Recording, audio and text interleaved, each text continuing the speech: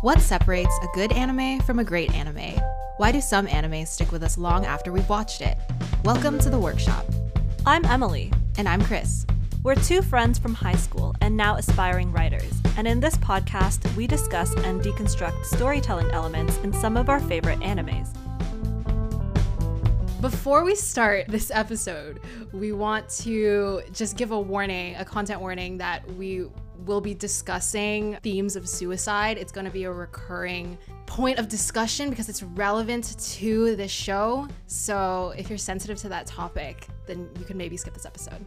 That is all. Thank you. Today in the workshop, we will be talking about Bungo Stray Dogs, the 2016 anime series coming out from the creative kitchen of the folks over at Bowen's Animation Studio. Packed with supernatural action, noir-esque mystery, and quite a few deeper themes, we'll be breaking down our thoughts today on season 1 of the show in today's podcast episode. So, the story follows an 18-year-old named Atsushi Nakajima. One day, after being kicked out of his orphanage and struggling to get by, he sees a man trying to drown himself in a river and saves him. He learns that the man is named Osamu Dazai, and he is a detective with the Armed Detective Agency, a group of private investigators with supernatural abilities. Soon realizing that Atsushi is gifted himself, he joins Dazai and the detective agency as they solve mysteries around Yokohama until eventually they find themselves embroiled with the city's most dangerous supernatural crime group, the Port Mafia. The Port Mafia? Dun, dun, dun. All right. So we will start off with our overall impressions as we do. We're going to give a spoiler warning. We will be talking about the entirety of season 1. Our overall impressions will be spoiler free. We'll talk about the show as a whole, how we felt about it, and then we'll be talking about the writing. And if you haven't seen Bungo and you want to, you might want to hop out at that point. So yeah, let's get started.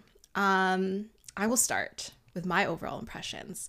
I have a lot to say about this show, so I'll probably be rambling a little bit because I'm still wrapping my head around the show. There are a lot of interesting ideas here, I think.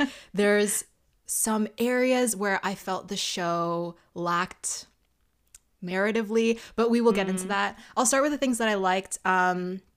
The premise on paper, I like. I like the idea of reimagining the shtick of Bungo, if you somehow don't know, is the idea of reimagining these classic literature authors or the personas of these classic literature authors. That's very fun. I think classics and literature tend to have an air of elitism to them. So I think that anything that brings like classic work into the mainstream and into pop culture or reimagines it for a new generation, I like that kind of stuff. I thought that was really fun. I liked the tonal balance of the show. I think the comedy is genuinely comedic. I think it's refreshing. I like that the protagonist, Atsushi, is more of an introverted, shyish type of character who feels like he has to grow into himself a little bit more. He's not that sort of shouty protagonist that we see from shonen. Not that this is a shonen because the characters are a little older, which I like, but also he felt a little bit stagnant for me because he's so passive and he doesn't really have any like motivations that are driving him forward in any significant way, you know? Yeah, I agree. Which is not to say that passive characters are bad. And I know that this is only the first season, but I think there was room for a little bit more there. So I guess I'll start talking about the character writing, which is one of my gripes. You could say that found family is a big theme in this show, but I don't think it was even explored that much. I think there was room to meditate maybe like on the sense of belonging that Atsushi is striving for, or like that theme of found family a bit more, or just anything. It doesn't even have to be that. It just meditate on anything, sir. Give me anything. It was a little bit lacking. The fight scenes were also, I think, lacking for me personally, like lacking emotional stakes because even if they're like, they tried sometimes, but it felt underdeveloped or a little bit shallow sometimes because characters are underdeveloped. Yes. There was something that was holding me back from feeling super invested about the show. And I do think a big part of that is you have this huge sweeping cast, right? It's many characters. Massive. And that's already really difficult to manage. And so every character, with the exception of Dazai, feels very one note. Like every character can be like, doesn't feel like there's much beyond the surface. Had some gripes with the world building as well. It uses a soft magic system, which is fine. A soft magic system is when your magic system doesn't have any rules. So it's kind of like anything goes. Yeah, that's fine. But because the magic system is so soft, like anything can happen. And so the fight scenes weren't particularly interesting for me to watch because we've said this so many times, but fight scenes don't have to be like he just regenerated a limb. Like, no problem. It's like, they don't have to be super galaxy brain, but they do need to push character growth sometimes in some ways. The last thing I'm going to say is I think that another missed opportunity with this show is that it's an urban fantasy, right? So it takes place in a contemporary society, our place, our time. And you have a society where you have supernatural people and non-supernatural people. You have people who have powers and people who don't. And the show doesn't really ever look into the nuances of what a society like that would actually look like. It feels like the story is happening in a vacuum, and it just focuses on the detective agency, the mafia, and the American, the guild, the other group. The Americans, And that's fine if your story wants to happen in a vacuum. I just think it's a missed opportunity to take your world building one step further. And I don't know. I know that is slightly subjective. It's important for me to say that I don't really consume urban fantasies. But when I do, I like urban fantasies that lean into the real world a little bit more and acknowledge it and make it a part of their story instead of completely ignoring it and just focusing just on the fantastical people. So like shows like BNHA or Jujutsu Kaisen, I think are really great urban fantasies because they make the real world a part of their story. I don't think it's just a subjective take. I think that a lot of the objective benefits of using urban fantasy or like operating within the genre of urban fantasy is that you can benefit from those more realistic connections that you're able to make. I actually had it in my overall impressions too. Like I said the world building seemed a bit lazy because I gathered little to no information from the interactions or the scenes about like, I didn't even know what time period we were in. Like, the NPCs were like hoodies that people would wear in the 21st century.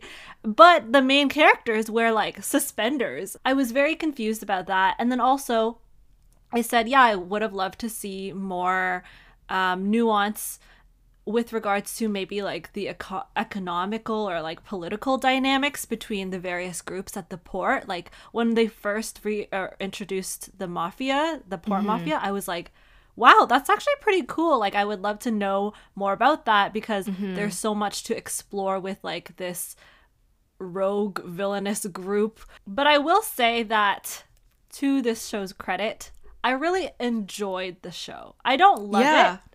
But I enjoyed watching it. Like, I enjoyed turning it on, leaning back and be like, oh, cool. Yeah. Because there was never a dull moment. There was always some action going on or a mystery that they were trying to solve. But other than that, it just felt like the show didn't bring anything new or original to the table. Like, they had an ensemble cast, which was great. A lot of the characters were really cute. But a lot of the plot twists were also kind of predictable. A lot of the powers that they displayed were not that original. They were beautiful, though. I will say that this show is really, really well designed. I love the character designs. I just was so enamored with like how the characters looked. Even though the characters themselves were a little bit tropey. I'm willing to live with it, though, because they do have heartfelt moments and moments where they make me laugh. Yeah. Would they make me cry though? No. And I say that because I feel like a lot of the portrayal of their quote unquote meaningful moments or meaningful interactions, they're not given as much, as you said, meditation. They're not given a lot of weight or time to like marinate within the audience's mind. Yeah. And so later on in the show, when the stakes get higher and they really fall back on this deep emotional connection that the characters are supposed to have with each other, or at least that they say they have with each other, it doesn't feel too believable because, you know, throughout the course of the season... It's very fast-paced.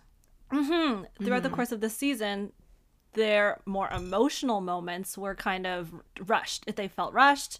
And on the topic of pacing, I feel a love-hate relationship with this show's pacing, because sometimes I think they like hit it out of the ballpark. Their pacing is awesome. And other times it feels like things are way too rushed. So for example, I really enjoyed episodes 8 to 9, which we'll talk about later. I won't spoil, but that was the episode about Kunikida, when they really have time to, you know, slow down and spend more time on various plot devices and conversations between the characters.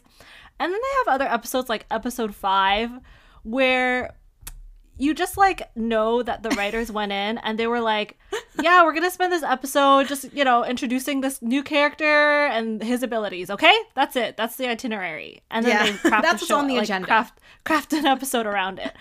I will go back to saying that I enjoyed the show. I did. Yes, it was fun to watch. I did, but I did. And some people might just like, you know, just the flashiness of it, just the action, just on the surface level.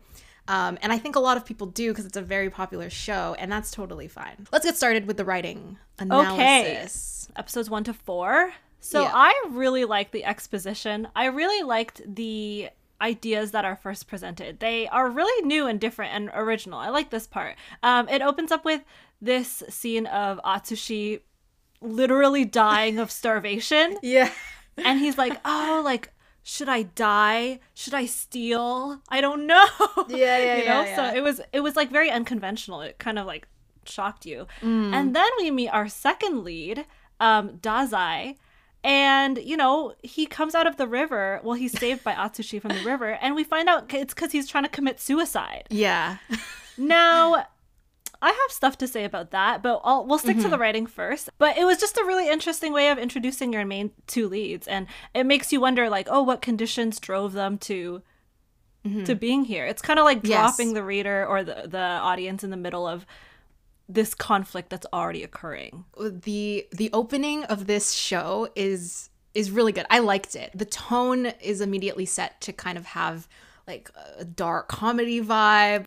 It goes back to what I was saying earlier about how I felt like the comedy was well timed and it worked to show you an aspect of these characters' personalities. I talked a lot about Atsushi kind of being this like passive type protagonist who like doesn't have these like screamy type motivations to like achieve his dreams, because he's just a character who's just trying to survive. He kind of gets pulled into the events of the detective agency kind of unwittingly, and like he's kind of enticed by something as simple as just like a monetary reward. Like he's just kind of like Haruhi in Ouran High School Host Club. Yeah, I just think the idea of him being like a broke, starving 18-year-old kid who's just like, I want nothing to do with you. Oh, but you're gonna pay me? Okay, I'm here. Like, I was just like, that's kind of funny, kind of believable. One of the first people, I guess like one of the first fights that we see is Dazai fighting, and his power is basically that he can like nullify other people's powers. So he's basically Eraserhead. I wrote in my notes, I was like, Dazai fighting with his hands in his pockets, flashbacks to Spike Spiegel. Oh no, he's hot.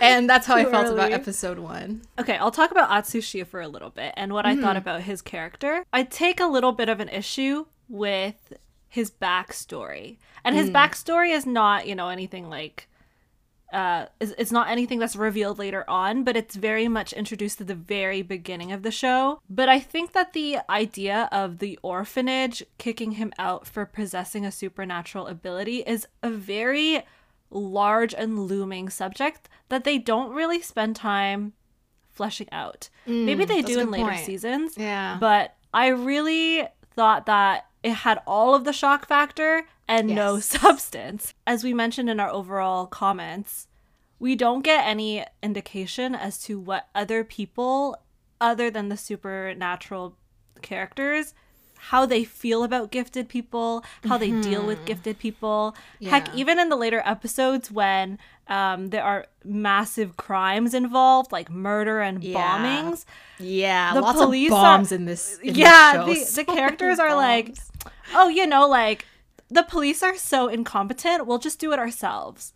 And it's like, okay, why do we even have police then? Like, exactly. If you're not even going to call the police. Why are you private investigators? I'll also go back to the idea of suicide and, you know, having that be so intricately tied to Dazai's character. I thought, as I said, it was a really interesting addition. And I was very confused at first because, as I said, it's another like shock factor kind of thing. But also, I feel like just on a more higher general level, it's a really big device in like traditional Japanese literature to explore double suicide, being so in love with somebody that and hating the world at the same time that you guys would almost like participate in this ritual of double suicide.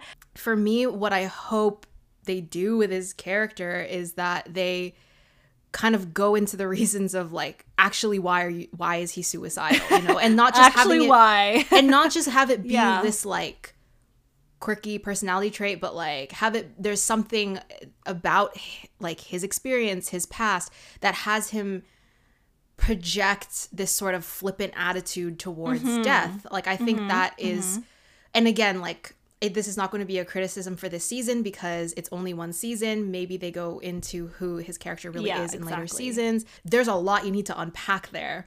So hopefully it's unpacked. In episode 3, we meet the first characters of the Port Mafia. So we're introduced to Akutagawa and Higuchi. Well, first of all, I really love the idea of the Port Mafia. I love stories about mafiosos. I don't know why. I think they're so like suave and like cool. Not real ones, but like in anime. Not real ones. I love this concept of the Port Mafia. Right. I think that this was the episode where I was like, whoa, like, am I watching Attack on Titan? Because I see blood everywhere. You know, this show isn't going to be scared of showing blood, isn't going to be scared of killing off characters. At least I thought so. And then the characters somehow came back to life. So that was kind of disappointing, actually. But yes, same. They weren't afraid to, you know, cut a few limbs off. You know, I'm not a believer that you have to have gore. You have to have extreme amounts of violence to be a good show.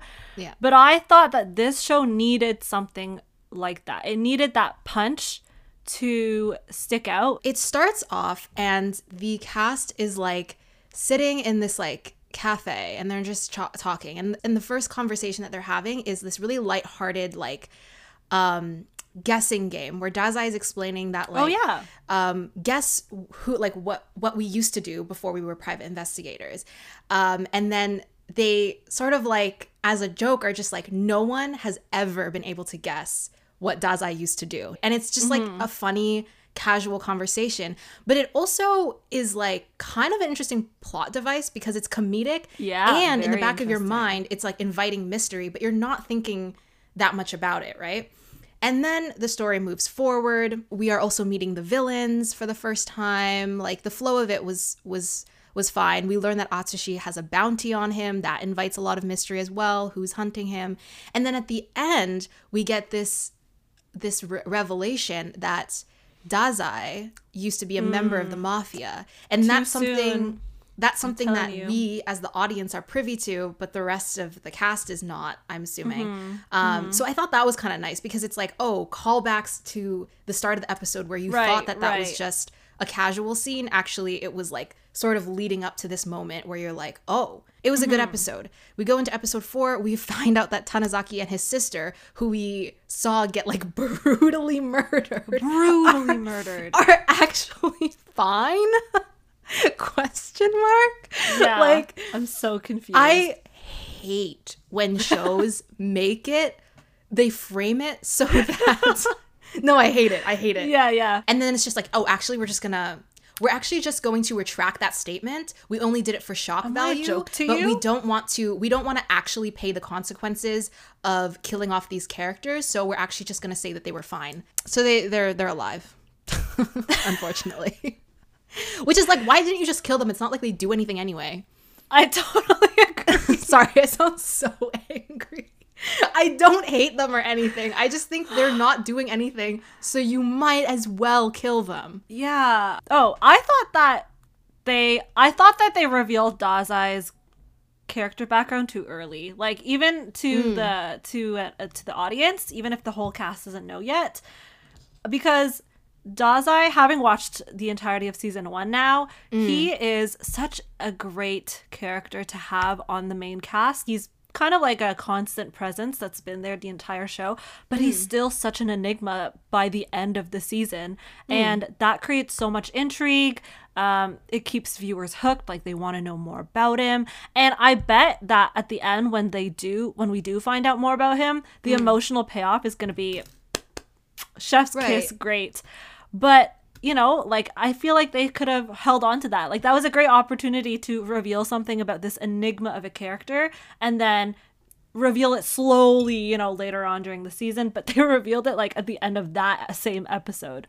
So I was like, oh, too soon. That's why I was saying too soon. But otherwise, yeah, I really like Dazai as a character. I think that the writer definitely spent a lot of time etching out his character in particular. When you watch a show and you're like, that is the writer's favorite. Oh, yeah. Because, it's just like, you can tell this one was developed and none of the rest of the kids were. I'm going to disagree on him revealing Dazai's backstory too soon, because the way that I interpreted it was that, for me, it was kind of like waiting for the other shoe to drop, where it's like, it's a constant point of tension. It's in the back of your mind and you're like, this is going to unravel at some point. And it's kind of like the author is like holding this bomb and you're like, you don't really know when it's going to go off, but you know that it's there. You see how vicious this group is. And so you're trying to balance that in your mind constantly with how much of an idiot Dazai is, and like just how nonchalant and like jokey he is. At first, when we first meet Akutagawa, I was like, why? Like, he doesn't even do anything. Like, he's made out to be this really vicious and very dangerous character. And you know how they introduced him? They took out a Polaroid photo of him and they were like, watch out for this guy. He is very vicious and dangerous. Yeah. And it's like, okay, thanks for just telling me that. In hindsight, I like that they revealed who he was and his nature at the beginning, because it wasn't like we have this big bad who is very unattainable, very far away and dissociated, that we kind of eventually get to know, but towards the end of the season. But instead, we get introduced to the big bad of the season at the very start. So, we get a little taste of his powers, a little taste of his motivations, so that by the time the finale, the boss fight rolls around, we have a little bit more background on who this character is. And, you know, now he's out for vengeance, because the last time he was here, he got sucker punched. So episode 5, yeah, so I'm in pain. Episode 5. This episode basically just serves to introduce another detective agency member named Rampo. They get called out on this case or something. And the police don't even like them. They show up and they're like, go home. Right. And that's an interesting dynamic, because missed opportunities. There's so many missed opportunities. Like, imagine exploring the dynamic of the police and law enforcement, like, butting heads with like the supernatural law enforcement. Like, hello, this could have been X-Files, but it wasn't. I thought it was like so funny how they introduce Rampo and it's like, oh, look, his ability is that when he puts on these glasses, he can just solve a crime. And I was like, if this is really his ability, then why does this city have any crime at all? Because you make something as easy as this, and it's like, I have so many questions now. Yeah. And then in the end, it turns out that actually he doesn't even have, that's not even a supernatural ability. He's just smart. He's just a smart guy. Maybe this is supposed to be a more lighthearted episode, but I was like, no substance. I felt nothing. I feel like this is just a thought I had right now, but maybe they were just trying to incorporate too much. Like, this whole show is revolves around the idea of your characters in the anime being based on real people, or, you know, paying homage to their work, other works, right? Because the idea itself of a Sherlock type character is really cool to me. I love this idea of a guy with no powers who just is able to deduce things based on deductive reasoning. Yeah. And that idea in and of itself is great enough to warrant a whole show like Sherlock. But it just felt like the writer was like, I want that.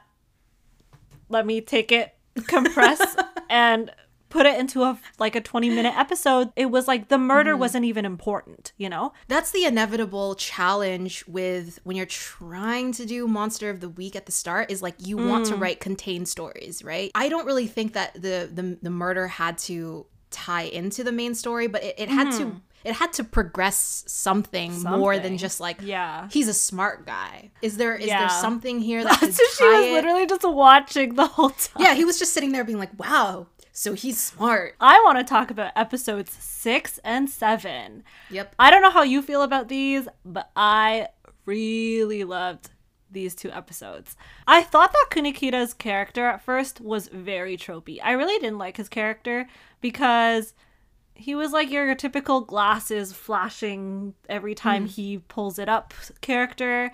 But I liked that we were able to peel back the layers on this character for these 2 episodes.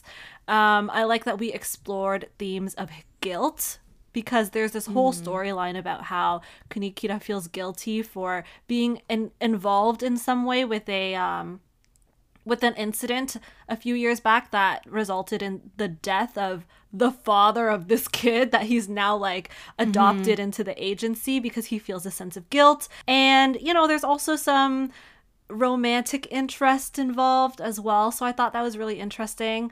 I do think it's a product of having 2 entire episodes to flesh out this one storyline. They were able to spend a lot more time on certain ideas that they wanted to emphasize, and you can tell that they really paid attention to detail. I guess I do like that it starts, that like episode 6 just kind of starts off with like a Port Mafia case, and you're just like, okay, it's about the Port Mafia, and then it ties into this like Azure Messenger mysterious figure, and then we learn, and that unravels, and it's like, oh, there's a past there, there's a story there. I like that kind of flow of events.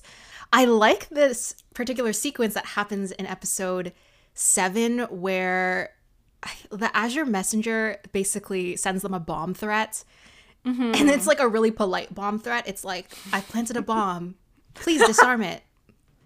And it's like, thanks, sincerely, Azure Messenger. Like, it's like, okay, love that. But I like that sequence where they're like in the car, and then Atsushi, Dazai, and Kunikita all get phone calls at the same time from different people. It's just well shot. Yeah, and I like that they were kind of like playing with some style there, you know? Like, they were adding some flair to that scene. Exactly. Like, I thought that was fun. It was that creepy. that really stood out to me. I liked how every small discovery triggered something else, triggered a bigger problem, or recalled back to something we had already learned, until it reaches this like culmination, this climax in that abandoned hospital. I felt like it was structured. It had a clear direction in which it was going. I'm not a fan of the final reveal, but I will say that essentially what happens at the end is that the young boy and the woman who is actually behind it, they kill and shoot each other. I liked that Kunikita really loses his cool in that moment. We are able to spend some time talking about why that is, and I like the exchange that Dazai and Kunikita have afterwards, just exploring this idea of like living long enough to see yourself become the villain. And I don't know if that's something that they're going to explore in later seasons, but I like that it was brought up because it makes the audience think about, okay, like what happens if Kunikida did let vengeance consume him and did let, guilt consume his thoughts and his actions. Like it was effective at breaking away from the mold that this show had made and carved for itself so far into the season, and setting up really interesting questions for future seasons as well. I just felt like at the end, like the plot twist was like just a little bit, I don't know, it just the plot it just didn't really land for me. Dazai and Kunikida are like talking, and they're kind of just like it was like a moment where it's like, okay, the characters are talking, but I can tell it's the writer talking. It's like felt like a writer's room speech that wasn't earned, where it was like, I get the thematic exposition you're trying to go for, this idea of like what is right and wrong with ideals and everything, but they were just like literally screaming out those words. I see. And I was like, I agree. Where's the nuance? I can't find her. She's gone. I think it was at this point that I realized why the mysteries and the plot twists in this show don't do it for me. And it's because like they always introduce this character or this fact that seems really obviously out of place early on. Like they'll introduce it and you're like, why did they tell me that? And then it becomes the main crux of the plot twist, I don't have any substantive advice to give. I just know that it doesn't work, and it doesn't catch me off guard. It doesn't have the shock factor. Let's go to episode 8 to 10. Episode 8 starts with Dazai getting kidnapped, and we don't see him until like the end of the episode. In the meantime, we are spending time with Atsushi and another, like the doctor that works at the agency, right? Yosano. Dr. Yosano. She like ropes him into a shopping trip. They go onto a train, and there's a bomb. Lo and behold, that's the third bomb in one season. We're also introduced to a girl named Kyoka. Right. Okay, this is where that Kyoka looks sick. Like her. Oh yeah, her character design is cool. So cool. Yeah, there's an aspect of her character that's super brutal. Because she's obviously being used as an assassin by the Port Mafia. So, okay, this is where my undercooked character writing comes in again, because I kind of felt like Atsushi was like, where does he need a training arc? Like, because he's just like constantly That's what I said. He's constantly getting put into these fights, and it's like, but are you learning things? Are you learning how to use your abilities? Because the emotional crux of this fight is that he starts fighting this girl. She starts in this like very like almost like creepy doll-like way where she's like, I've killed 35 people. I'm a killer. I will kill you. And then like 2 seconds later, she's like, you know what? Actually, I don't want to be a bad guy. And then Atsushi like jumps out and saves her. It happened so quickly. It was so weak. He does have one moment where he's like kind of down on his knees, and he's like, oh, an idea just popped into my head. It's kind of stupid, but like, if I save the passengers on this train, it means I'm like, my life is worth it, And okay, about the like protagonist development, I agree that in terms of technicalities and like practical usage of his abilities, nothing. He goes from 0 to 100 real fast with no steps in between. And I don't understand any of it, and I hate it. But the emotional development of his character is done a little bit better. I think that you can see where the writer tries to, develop him in that way. Like to somebody, somebody else, it's probably a really basic idea to think, oh yeah, like it's good to save people, and like, yeah, like I do deserve to live. But to him, it's like, it makes sense that if he were to come from the depths of low self-esteem and like really truly feeling like he's worthless and like doesn't deserve to take up space on this planet, then that he would, decide in that moment that he has to do something, or else what has this all been for, you know? Right. So I can see the emotional connection that the author tries to make in this scenario. I think my biggest gripe was just like, I felt like Kyoka was like a switch, and it just happened so quickly. I think it could have been a little bit more effective if maybe she converts because she sees Atsushi save her, and she's just really like moved by the fact that a person that she's trying to kill would actually try to save her, or something like that. We see more of Kyoka's character in the next episode. I will say I was all about this like pseudo date episode, and because Kyoka had like spent her whole life as an orphan in one part of her life, and then as like a mafia tool in the other part, she hasn't been able to experience things. So she was like, Ferris wheel and ice cream. That's super cute. Yeah. I was dying. It's a bit tropey, but it was okay. So cute. It was so cute. I was all for it. I was like simping for this episode. Simping. I really liked it. I thought it was really cute. That's the thing that this show does well, I find. This show does well in portraying, you know, kind of like very traditionally very cutesy, heartwarming, and funny comedic scenes and moments. But then Atsushi also kind of relates, he kind of relates him saving Kyoka or like taking her under his wing in the same way that Dazai kind of did, right? And so you're kind of creating, there's a kind of this theme of like mentor and mentee, and that sort of dynamic that is re-explored towards the end of the season as well. Yeah. With Akutagawa's character, where we learn some stuff about his past relationship with Dazai. The mentor-mentee relationship, but specifically in the context of believing in somebody who you have no reason to believe in. I want to talk about like the other half of this episode where we basically see that Dazai he's like being held prisoner by the Port Mafia.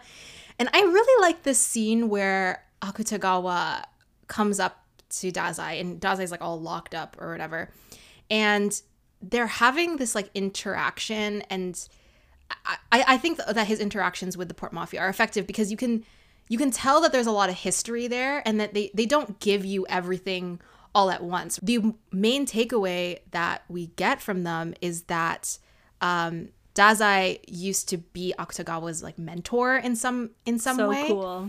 Like that's kind of something that's festering with Akutagawa, is his past mentor relationship with Dazai.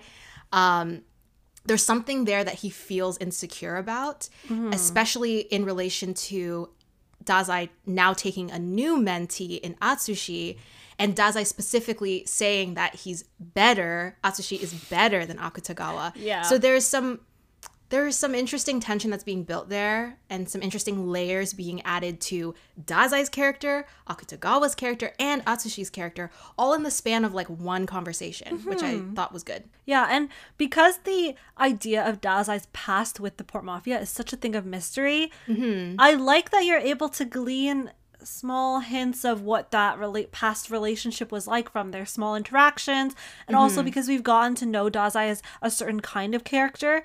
And now we're trying to like mentally visualize Dazai as a character and Akutagawa as a character together. Yeah. Like how does that work, you know? Yeah. It's a lot of intrigue.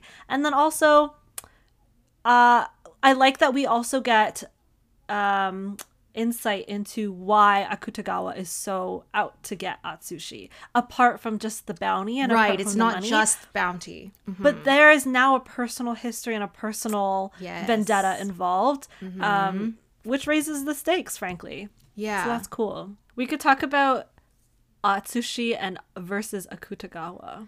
So why is Akutagawa out here calling everyone weak? Like, Atsushi is clearly not weak, you know? Yeah. Yes, he doesn't know how to use his abilities. Does he all of a sudden learn how to use his abilities without any training? Yes. So you can't call that weak, you know? Like, this guy's owning your butt. Yeah. I was a little pissed off by that. Okay, so you just built up Kyoka as this amazing character. Now you're just going to fling her to the side, and then she's going to be fine by the end of the fight. It's like, okay. Anyways, we'll talk about that later. The reason that it's just I feel so lukewarm about it is because I feel lukewarm about everything that has been building up to this moment. Like, yeah, I don't know. It's not really one specific thing. It's just like my general feelings about the show as a whole. But it was fun to watch. it was really fun to watch. Listen, we Yeah. are only nitpicky because we focus on the narrative aspect. Yeah. And the narrative aspect wasn't great. Yeah, it was. But oh man, It wasn't bad, but it was just like. Akutagawa's like abilities look Right. sick. You know, Yeah. like Yeah. the fact that they can be so dangerous and so fast. This show has an aesthetic. We're just not aesthetic experts, so that's why It's we're just dragging not. it It's just so not much. my aesthetic. But it has. Yeah, it right, has right. an aesthetic. So episode 11, we talk about some more characters that we had met earlier on, Higuchi and Kenji, I believe that's his name was. And then we yes. also get introduced to the guild members from America. The idea of like creating this like whole other organization for the American authors. I like Right. that. Like, Yeah, especially as same. someone who, like, I don't even think you need to have like deep literature like knowledge, but like it is just objectively kind of cool to see, you know, F. Scott Fitzgerald, Lucy Maud Montgomery. So in this episode, a significant portion of it is dedicated to Higuchi acting out because Akutagawa got seriously injured in his fight. So he's kind of like in a hospital bed. And I have a lot to say about Higuchi just being an Akutagawa simp. I think that if you are going to have a character that is just blindly following another character who, to us, is a violent murderer, it's just kind of like, You gotta explain that. you gotta show your work. I need an explanation. You gotta show your work. They are clearly trying to get us to sympathize with the Port Mafia characters, which I like. Exactly. I do think it's actually such a lovely moment where Higuchi like comes into the room where Akutagawa was lying on the bed, and she like, up until this point, we see Akutagawa as just like a very like serious character, as a very solemn character who is just really rude to Higuchi sometimes, and like doesn't really violent. seem to notice her at all, or like care for how much she is like, Yeah. you know, would die for him and everything. But she comes in and he just kind of looks at her and says, "I'm sorry." And I was like, I literally wrote in my notes, wow, that's such a lovely moment. Imagine if we cared about them. It would be even lovelier. I just felt like we were rushing to that plot point. We were rushing to the emotional catharsis without Yeah. fully laying all the appropriate groundwork. I'm sorry. I'm not going to sympathize with Akutagawa just because you make a woman fall for him. Like, that doesn't make me sympathize for him, okay? I actually really enjoyed that sequence of them seemingly casting Higuchi aside because she wasn't as powerful as her Right. as her counterpart. And then in her most crucial and dire moments coming to aid her because we're like under your command. So we're Right. here for you. We're loyal to you. Yes, yeah. I wish that I could have learned more about why they had that change of heart because it seemed very sudden. It was. But I like the premise of it, the overall Yeah. premise. I thought it was The very... ideas were there. The ideas execution were was there. not. So Yes. the final episode. All right, I got to talk right. about the title Go of this ahead, Kris. episode.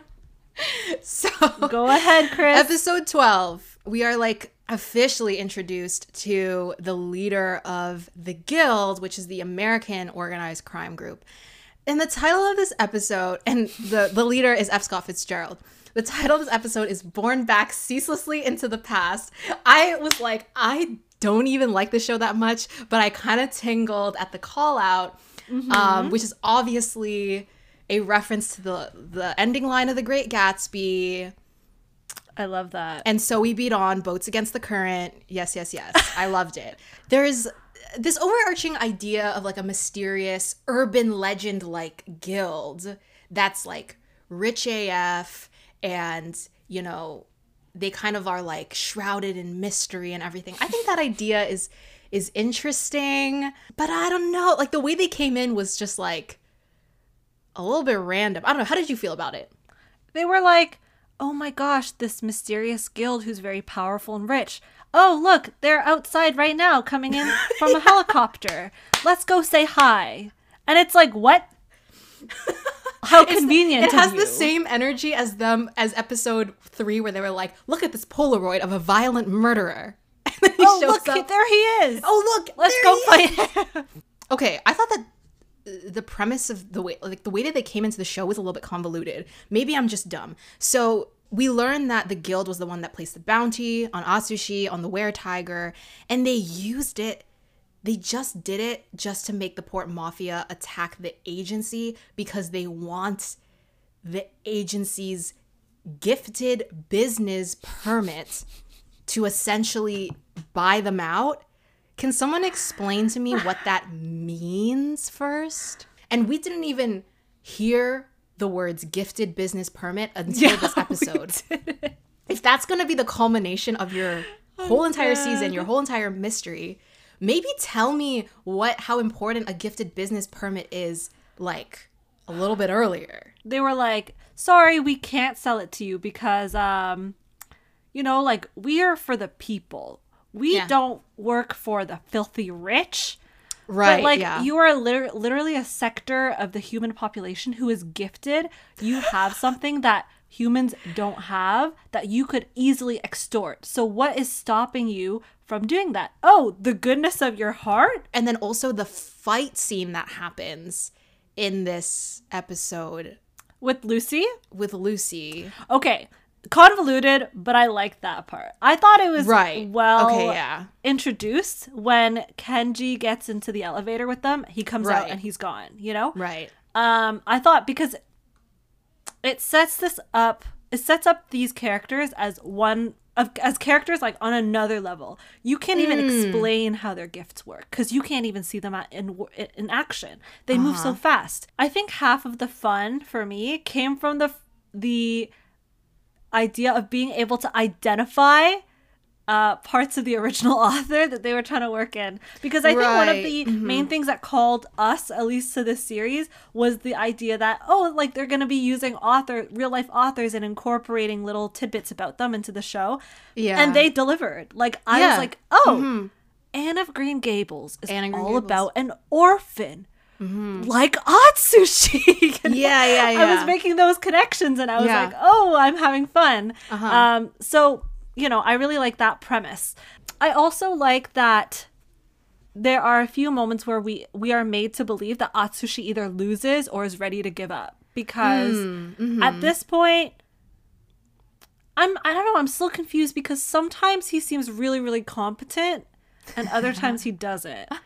And I believe it when he doesn't, because he is a rookie and he does have all of these feelings of inadequacy and like he doesn't know what's going on. So I like that they tap into that. I like that I like that this show tries to explore themes of how do you save somebody who isn't savable, even if you want to, right? Because Atsushi, during the fight, he doesn't think about how he's going to get out of the situation. It's not like he thinks about how he's going to win that much. He mostly thinks about how he can protect himself, the people in danger, and also Lucy. So he says to himself, like, if Dazai were here, Dazai would be able to, I don't know, come up with a solution that would help everybody. And that's what he wants to do. I can kind of understand, like, his feelings of feeling like he's surrounded by all of these vets, these like veterans all the time who are so experienced, who can really make something new out of a bad situation and be creative with their solutions. But he can't, and he recognizes that. He recognizes that he's like still a rookie.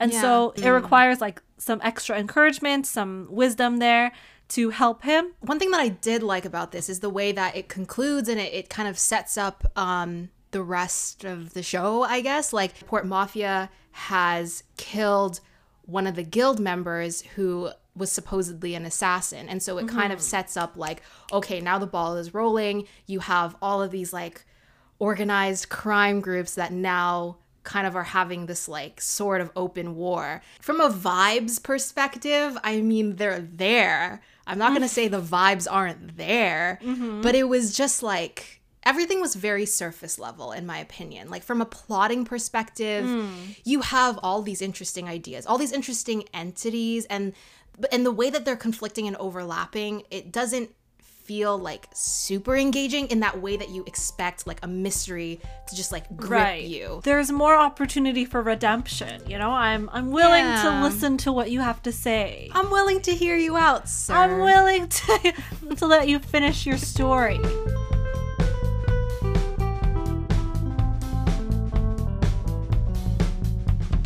So, for the next segment on the pod, we like to do the Bechdel test. This was a test that was devised by a cartoonist named Alison Bechdel. It's a measure of female representation in any given piece of media. It is comprised of 3 simple questions. Number 1, are there at least 2 named female characters? Number 2, do they speak to each other? And number 3, do they speak to each other about something other than a male love interest? Let's discuss this. Are there 2 female characters? Yes. Yeah. I can name Yeah. 2. Yeah. It's a low bar. Do they speak to each other? Questionable. Honestly, questionable. I'm going to give this one a fail because no, and even if yes, I can't even tell you like one substantive conversation between 2 I female really characters. can't. Okay, you know what? Let's start with maybe some of the characters that we don't feel as negatively about. Sure. So we'll start with Dr. Yasano, who is a member of the detective agency. Mm-hmm. What would you like to say about her? She's a doctor, you know. Women in STEM. Nothing that is done elsewhere in the show substantiates this like position of this show as being for women. She's there for that one episode, and she has her own little fight scene, but that's kind of it. She doesn't really push the plot forward in any significant way. And then in other areas or other scenes, she's seen as being like a very like over-sexualized doctor too. So I'm not even gonna give the doctor thing to her. Yeah. It's almost like it's cosplay, like it's a costume. Yeah. Yes. Anyways. All right. Next. Boy, do I have things to say about Miss Higuchi. All right. Okay, I let's think talk she's about a real Higuchi. person. I think she was an actual writer, but we'll just talk about her character.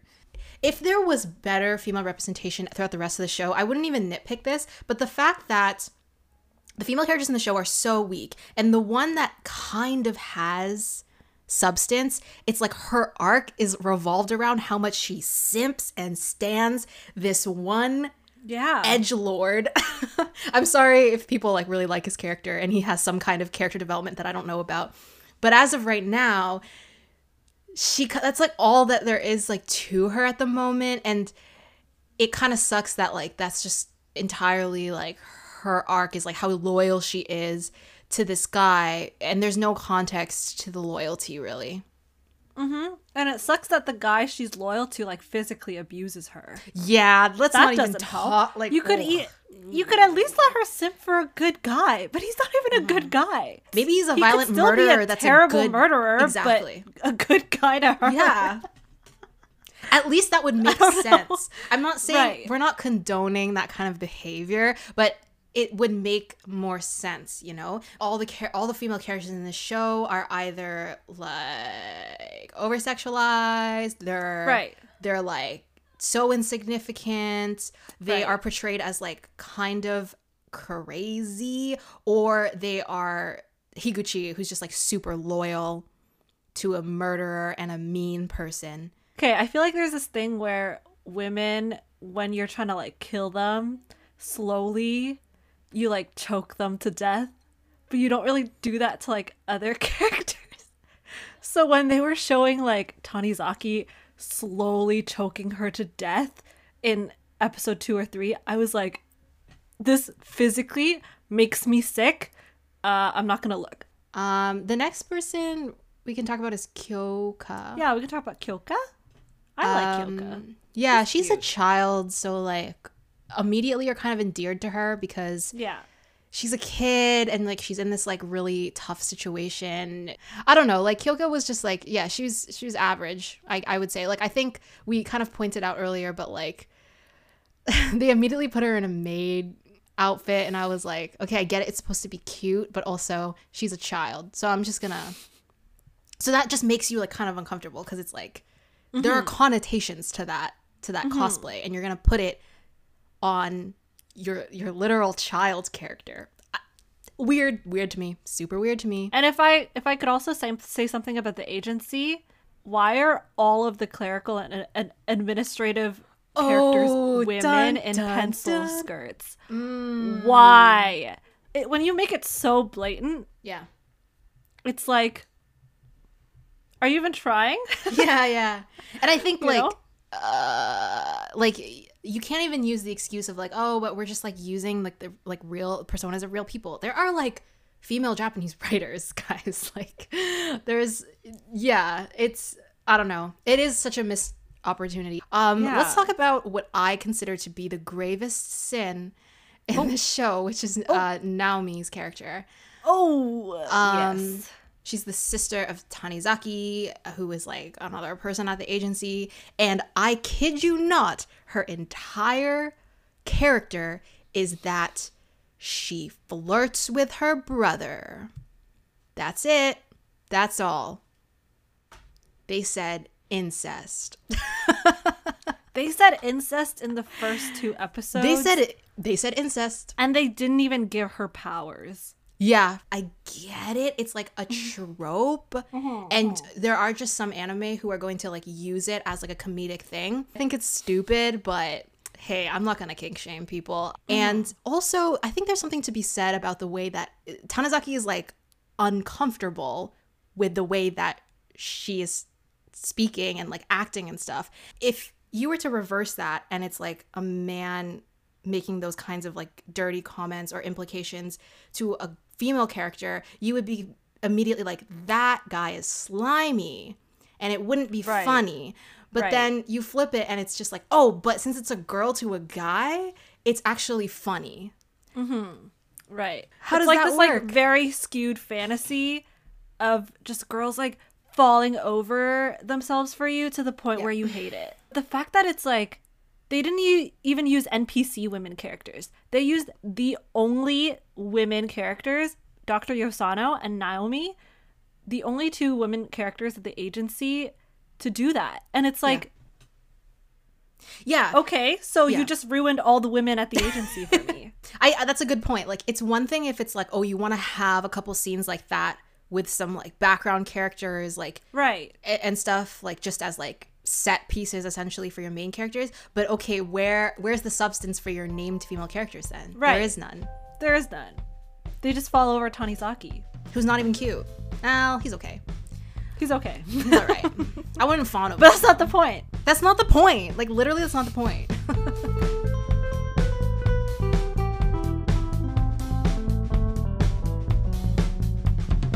Okay, for our next segment, we've got a special segment coming up. So our next segment is called BTS Bungo Stray Dogs. Behind the scenes Bungo Stray Dogs. Not to be confused with anything else out there. You know, just put that. Unless you want to see the cast as a Korean boy band. Which I do. I'm interested. Yeah. One of the greatest appeals of this show is that they developed a lot of their characters around real life novelists, authors. So today, Kris and I have each chosen a number of characters and their behind the scenes authors / writers to research. So what we're going to do is each one of us, we're going to go, back and forth, and we will each present a little trivia question about the character we've chosen to cover that we will pose to the other person. And then, we'll talk a little bit about each one. I had a lot of fun researching this. Same. So I'll start with Atsushi. A lot of fun. Okay. I'll start with Atsushi Nakajima, who is our main character. And I was really surprised, actually, because there wasn't a ton of information I could find about him. Okay, but I'll start with my trivia question. Okay, so ready. Guess which one of the following fact statements is true about the real Atsushi Nakajima. Are you ready? Mm-hmm. Okay. Number 1. Sorry, I'll use letters. A. Yes. He was born to a family of literary scholars. B. He spent 3 decades of his life as a school teacher in Beijing. Or C, Ooh. he was known for using tigers as a recurring theme and motif across many of his short stories. Guess which one is true? I know that from my research, a lot of Japanese authors had this strange obsession with Chinese literature. I'm going to go with the flashy one, C. I think it's C. Final answer? Mm-hmm. Okay. It is A. No, He was born to a I didn't family of think literary A. scholars. Yeah. I was like, Okay, oh, good number question C is going to formulation. distract her. I mean, nothing is like completely false. So A is true. He was born to, his father was a scholar of like classical Chinese literature, I believe. Oh, I and see. Interesting. he did not spend 3 decades of okay. his life as a teacher. He died very young, I think from pneumania. And he was a school teacher, though, but he was a school teacher in Yokohama, which is probably why that's kind of the setting of the story. And yeah, the thing about tigers being a recurring theme and motif, that's straight up false. But I just That was a good up. one. That was a really good one. But his, I think, most popular work was a piece called Sangetsuki, which translates to the tiger poet. And in the story, I guess the main character, Li Zhang, gives up his job to become a poet and falls into madness, later becoming a tiger. But yeah, there's not too much information on him. Okay. I guess maybe the mangaka was just, you know when you become enamored with like a smaller character, but he just did that like with the smaller character out of history, like the underdog, you want to like root for them, so you just make them the protagonist instead. Yeah. Okay, I'll start by talking about Ryunosuke Akutagawa. Okay. So here is my trivia question. All right, I'm ready. How did Akutagawa view women in his literary works? I have 4 options for you. So 4? A, Okay. yeah. A, innocent, benevolent, and kind-hearted, just like how he's always pictured his mother to be. B. B, vengeful, violent, and patronizing, like the female school teacher that once abused him in elementary school. Ooh, okay. C, dominating, aggressive, and deceitful, like the aunt that raised him in his mother's stead. So basically, by the way, his mom like abandoned him as a child because she had like a lot of mental illness problems. And D, elusive, mysterious, and disassociated, like the girls he used to chase in college. Ooh, I love the way you phrase these. Okay. You don't think it's innocent benevolent? Why did you not ask for that? I don't think it's innocent benevolent because all I have is to go off of the character. Right. And I feel like that one just feels so left field. D is kind of calling to me right now. Right. So I think I'm going to go with D. D, elusive, mysterious, and disassociated, right? Yeah. That was a good guess because that would have been my first guess. That was but like the my answer instinct. is C, dominating, aggressive, and deceitful. Okay. Like the aunt that raised him. Okay. Akutagawa, he was largely regarded as the father of Japanese short story. He wrote probably over 150 short stories in his lifetime, in his very short lifetime.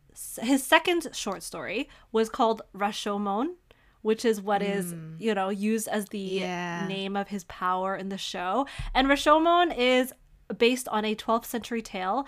It's kind of a strange tale and a little bit cynical. It's about a servant who is starving to death. And he finds himself outside of the gates of Rashomon in the ruined city of Kyoto. And all around him are like corpses. And he meets an old woman, and the woman is stealing hair from dead bodies. So he's like, oh, like, that's so disgusting of you. Like, how could you steal from people like that? So the woman goes on to say, like, I need to survive, so it's okay for me to steal hair because I'm making wigs out of them and I'm going to use them to, like, sustain me. Whoa. So he's like, oh, yeah, you think so? Well, then don't blame me for stealing your clothes because I need your clothes to sustain me. So he, like, assaults her, takes her clothes, and runs away. I see. So that's Rashomon. That is very interesting. Very dark. He had spent all this, like his entire life, being scared that he was going to have or develop his mother's the same mental illnesses that his mother was plagued with. And so he very much lived in fear his whole life, I guess you could say. So I will talk about Osamu Dazai. His real name is Shuji Tsushima. So I'll start with the trivia question. Which of the following is a correct description of Osamu's most famous work, No Longer Human? A, it follows the story of a troubled but good-hearted man and his new wife as he struggles with depression and addiction. B, it chronicles the life of a young man, the narrator, told in epistolary format. The man struggles with suicidal thoughts and addiction, and each letter is directed to a person in his life. Oh my gosh. Or C, it's told in the form of notebooks left behind by a man, the narrator, who struggles to be his truest self and instead projects a hollow, facetious facade. I think I'm going to go with A or B, A or B. Watch it be C. Oh, I'm so frustrated. I'm going to go with B. B? Mm-hmm. It's wrong, Okay. isn't it? It's C. Oh my goodness. Yeah. So what's interesting is that Osamu died shortly after writing No Longer Human, and he died by double suicide, Really? drowning himself in a river with a woman. So a lot of people apparently interpreted No Longer Human as almost like his will, like each notebook kind of like represents, I think, a point in this man's life, and the character is someone who struggles to be his authentic self. And so Right. apparently Osamu's writing was very like it kind of was like dark and wry almost, but he was also known for having like a comedic aspect to his writing as well. Suicide was obviously a recurring theme in his work. He attempted suicide many, many times. Because he's such like a literary giant, he's such a figure, I think, Yeah. when you think of like writers in Japan. So that sort of like the grandness of his persona, I think, is also kind of reflected in the characterization of Dazai's character in Bungo. Yeah, I think reading about how much he struggled with suicidal thoughts, how many times in his life he tried to commit suicide, and it made me almost like, I don't know, like I felt really unsettled just like thinking about like sort of how his persona is being portrayed, I guess, in this show. Not that I completely disagree with it, because maybe the way that Japanese audiences will perceive that is going to be different. But yeah, I really felt bad reading about how much he struggled with like addiction and all that. So next I'll talk about Doppo Kunikida, Yeah. who did not die of suicide. He did die early because of tuberculosis. Number one, he grew up in rural Japan with his mother and her samurai class husband. Okay. Number two, he went through 3 marriages and had exactly 1 child out of each of those marriages. Or number 3, he suffered from vision loss after getting blinded by a flash bomb while in the army. So which one is true? Which about one is him? true? Okay. I'm gonna go Kunikida. with truth is A. Samurai family? Oh, come on, girl. Okay, yes. Yeah, you got it. Oh, okay, yay. Okay, that was like such a shot in the dark. So Doppo Kunikida, the author, he Yeah. wrote a lot of novels, and he was especially known for his romantic poetry. Fun fact, he was interested in Western democracy and Oh. developed a defiant attitude to the school administration, and because of that, he was expelled. Wow, he was a rebel. His ideals. Because he was a fan of Western democracy. Interesting. Who was Yeah. president of the United States at that time? I couldn't tell you. He began We're a Canadian, private... by the way. Don't Yes. we're not like stupid. We're just Canadian. When him and his family moved to Tokyo, he met his future wife Nobuka Sasaki, which is the female character in the Azure. Oh, yeah, Messenger. Sasaki, yeah. Against her parents' wishes, Nobuko's mother actually encouraged her to commit suicide rather than to marry Doppo. Oh my god. Isn't that just so like whack? But they got a divorce because he was having heavy financial issues, so they got a divorce. His first anthology, I believe, of his poems was collected into this, collection called Doppo Gin. And And, you know, in the show, his ability's name is Right. Doppelgengaku. Right, So right. That's Yeah. probably where that comes from as well. Very interesting. I have one more person that I have prepared. Very excited about this one. So this is Fukuzawa Yukichi, who in Bungo plays the president of the agency. So guess which one of these works Fukuzawa Yukichi did not write. Okay. So is it A, Kokoro, a novel about the modernization of Japan from the Meiji period to the modern period, told through the perspective of a man and his teacher? B, an English-Japanese dictionary, which was published in 1860? Or C, an essay titled An Outline of a Theory of Civilization, which is an outline for a theory of civilization, where he argued that like his vision for civilization is about furthering knowledge and education. So one is a novel, one is a dictionary, and one is an influential essay. I believe he would have written the novel. Oh, frick. He would have written the... Why are you so nervous? I'm so nervous. Do you want to know a little bit about him? Okay. So the real Fukuzawa Yukichi was born to a poor minor samurai family. And he's kind of known for advocating for reform in Japan. He was a big advocate for pushing towards modernization.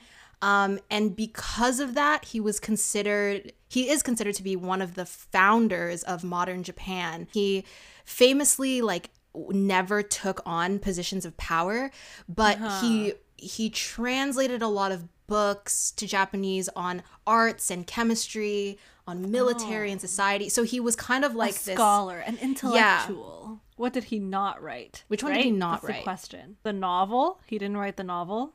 Final answer? Yeah, it's the novel. It's the novel. Oh my god!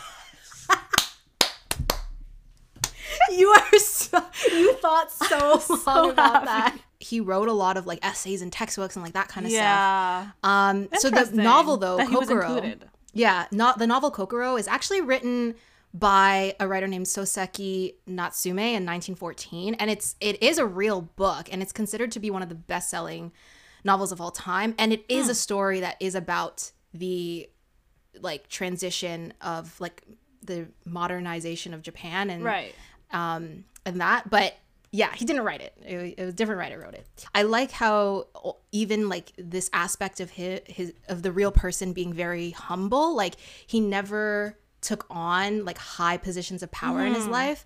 We also kind of see that humility in the character of Fukuzawa in Bungo as well, where he has that conversation with Francis Fitzgerald. And he's all about I'm for the people. Right, exactly. Yeah. All right, my last dude is Junichiro Tanizaki. The question is, Naomi was ... A, the name of his first love with whom he fell for in elementary school. B, the sister of a friend whom he met while traveling in China. C, the title of his first truly successful novel. Or D, the title of his first poetry anthology. Was he... Okay, I don't know why my gut is telling me that she was not a real person. Maybe I'm just making that up. Right. Frick. I'm gonna go with D. Final answer. You're going to go with the poet? Yeah. He was a novelist. Frick. Close. Frick. The title of his first truly successful novel, which was called Chijin no Ai, and I guess, but the English version is just Naomi. And it is a tragicomic exploration of class, sexual obsession, and cultural identity. Junichiro Tanizaki is highly regarded as being probably the most popular novelist, maybe aside from Natsuma Sosuke, Sosuke, sorry. And a lot of his works revolved around sexuality, destructive erotic obsessions and cultural identity. And his masterpiece was known as Sasameyuki, which is translated literally into a light snowfall. That was considered his greatest work. I see. It's a detailed characterization of 4 wealthy daughters who see their life slipping away in the early years of World War II. And yeah, it's pretty cool because his power in the show is called a light snow. Yeah. And fun fact, there was a highly publicized dispute between Tanizaki and Akutagawa. And this is a question that I would like to pose to you as well. Over the question of what is more important, structure or lyricism? So that was their debate. Yeah, Akutagawa argued that structure, how the story was told, was more important than the content or plot, and Tanizaki argued the opposite. And you are not allowed to pick a in-between answer. You have to choose I'm going to go with Akutagawa.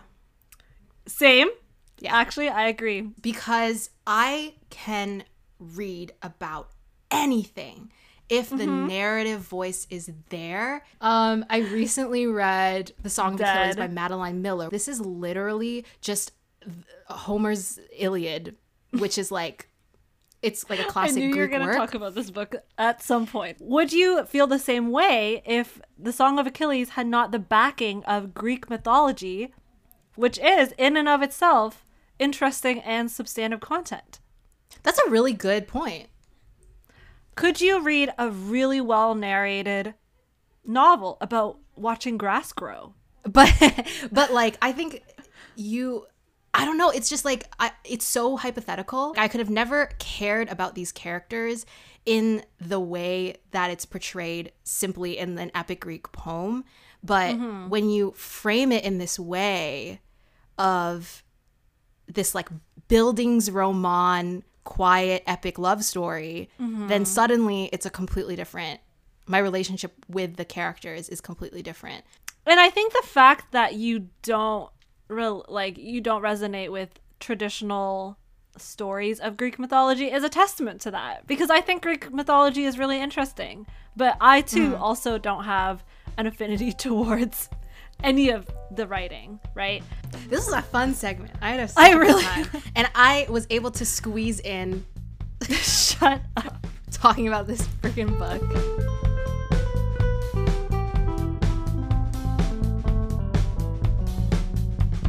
All right, now it is time for Dumpster Fire. This is the part of the show where we could just say whatever we want about anything we want, anything that wasn't brought up previously in the earlier parts of the episode.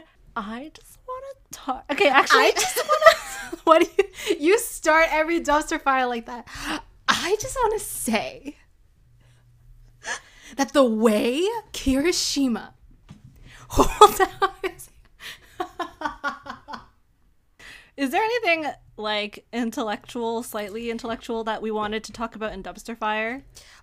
Number one, tell me you know who Dazai's VA is. Oh my gosh, is it Tamaki? Tamaki's VA? Stop. Is it? I'm gonna freak out. Is it Tamaki's VA? Yes. Tell me. Oh my god. Dazai is played by Miyano Mamoru. I'm so glad that was so surprising for you. Yeah. Thank you. I do think that his performance as Dazai is really great. Like, I do think he really sells the role of Dazai very well. He's able to, like, show, like, these different facets of Dazai's character very well. You can really tell who is the favorite character of the production team and of the mangaka, and which character got all the budget. He got so much. His first shot is this, like, beautiful sweeping shot where he's like, God. My name is Dazai. I was like, oh, it's that kind of show. Also, yeah, I just think that Atsushi's eyes are so beautiful. If you are mans and you have purple yellow eyes, can you hit me up? Yeah, slide into her DMs. Yeah, because I'm all about purple eyes.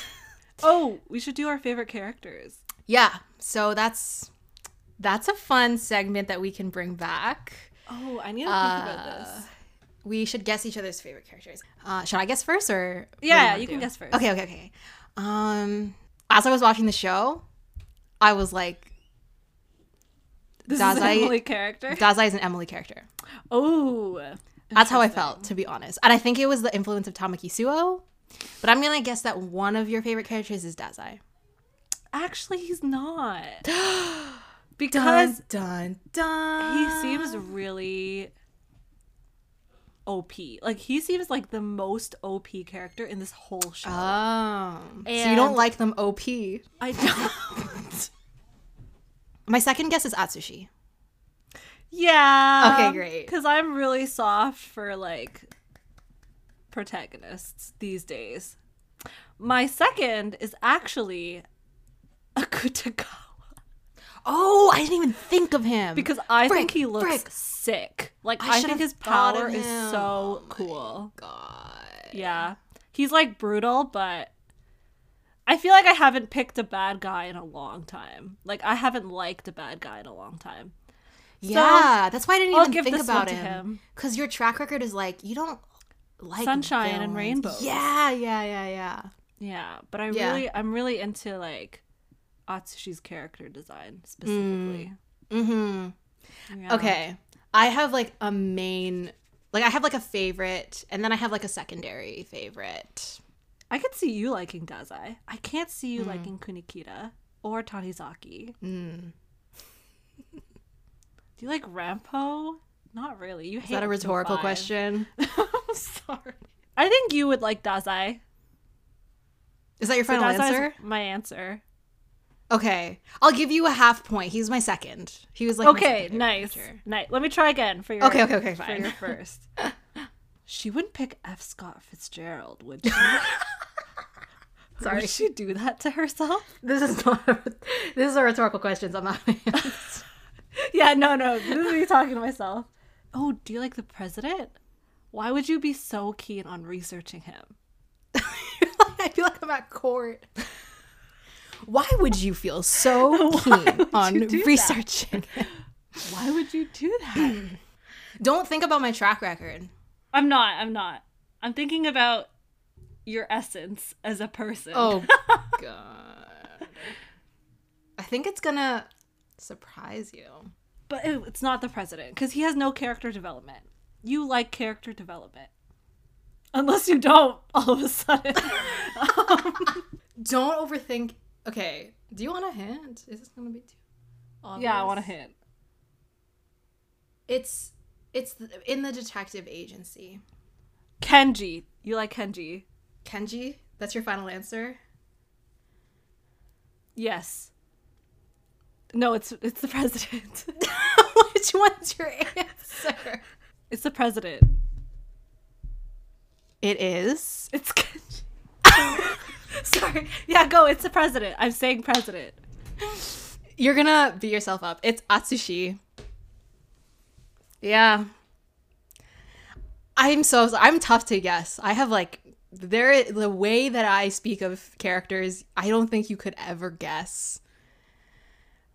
All right, we're ending the episode here. No! I'm depressed. Okay, I thought like maybe you'll pick him because I did spend a lot of time in the beginning talking about how despite the fact that he was passive, I liked his characterization. I was interested to see him grow. But despite that, I like Dazai's character writing the most in this. So it's confusing.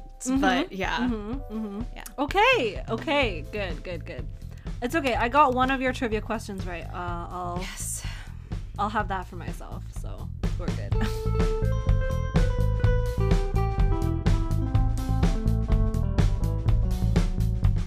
Okay, rating. Okay.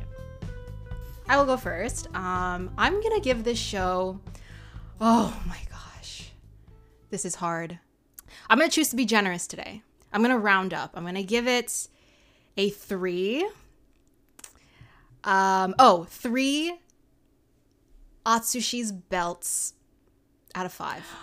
I'm choosing Atsushi's belts because in his character design, it kind of looks like a tail, and it like kind of goes with the were tiger theme. I'm gonna give it a 3. The reason I said I was gonna round up was because in my heart it's like a 2.5, to be honest. Like, I thought that narratively it was like lacking, but it's not like super compelling to me. It didn't have a strong aesthetic that I was attached to. But I mean, if you were to ask me whether or not I enjoyed it, at the end of the day, I would say for what it was fun to watch, but it didn't blow me away. I'm also gonna give it 3 bombs.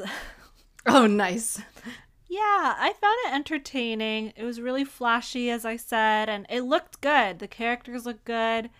The premise is good.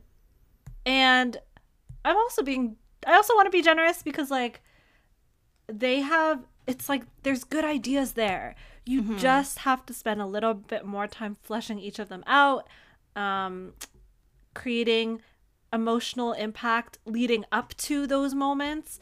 And I'm looking forward to watching the later seasons. But from the first season, I just didn't feel like they brought anything new to the table of seinen or shonen anime. Action, I feel like mystery, I had seen what are you? all of these done better. So I wasn't sure, what they were trying to accomplish here, other than tell this really flashy story, and I still don't know where we're headed. That being said, it was still a good quality anime. I think it's on the better side than a lot of what's out there. So, it's popular for a reason. Exactly. It is popular. We can respect that. Yeah. So I'll give it some leeway, some grace there. Thank you for making it this far in the episode. We know it wasn't easy, but we appreciate it. You can find us on Spotify. You can find us on YouTube, Google Podcasts, Apple Podcasts at The Workshop. You can also follow us on Twitter at Into the Workshop as well. And we look forward to seeing you guys next time. Bye. Bye-bye.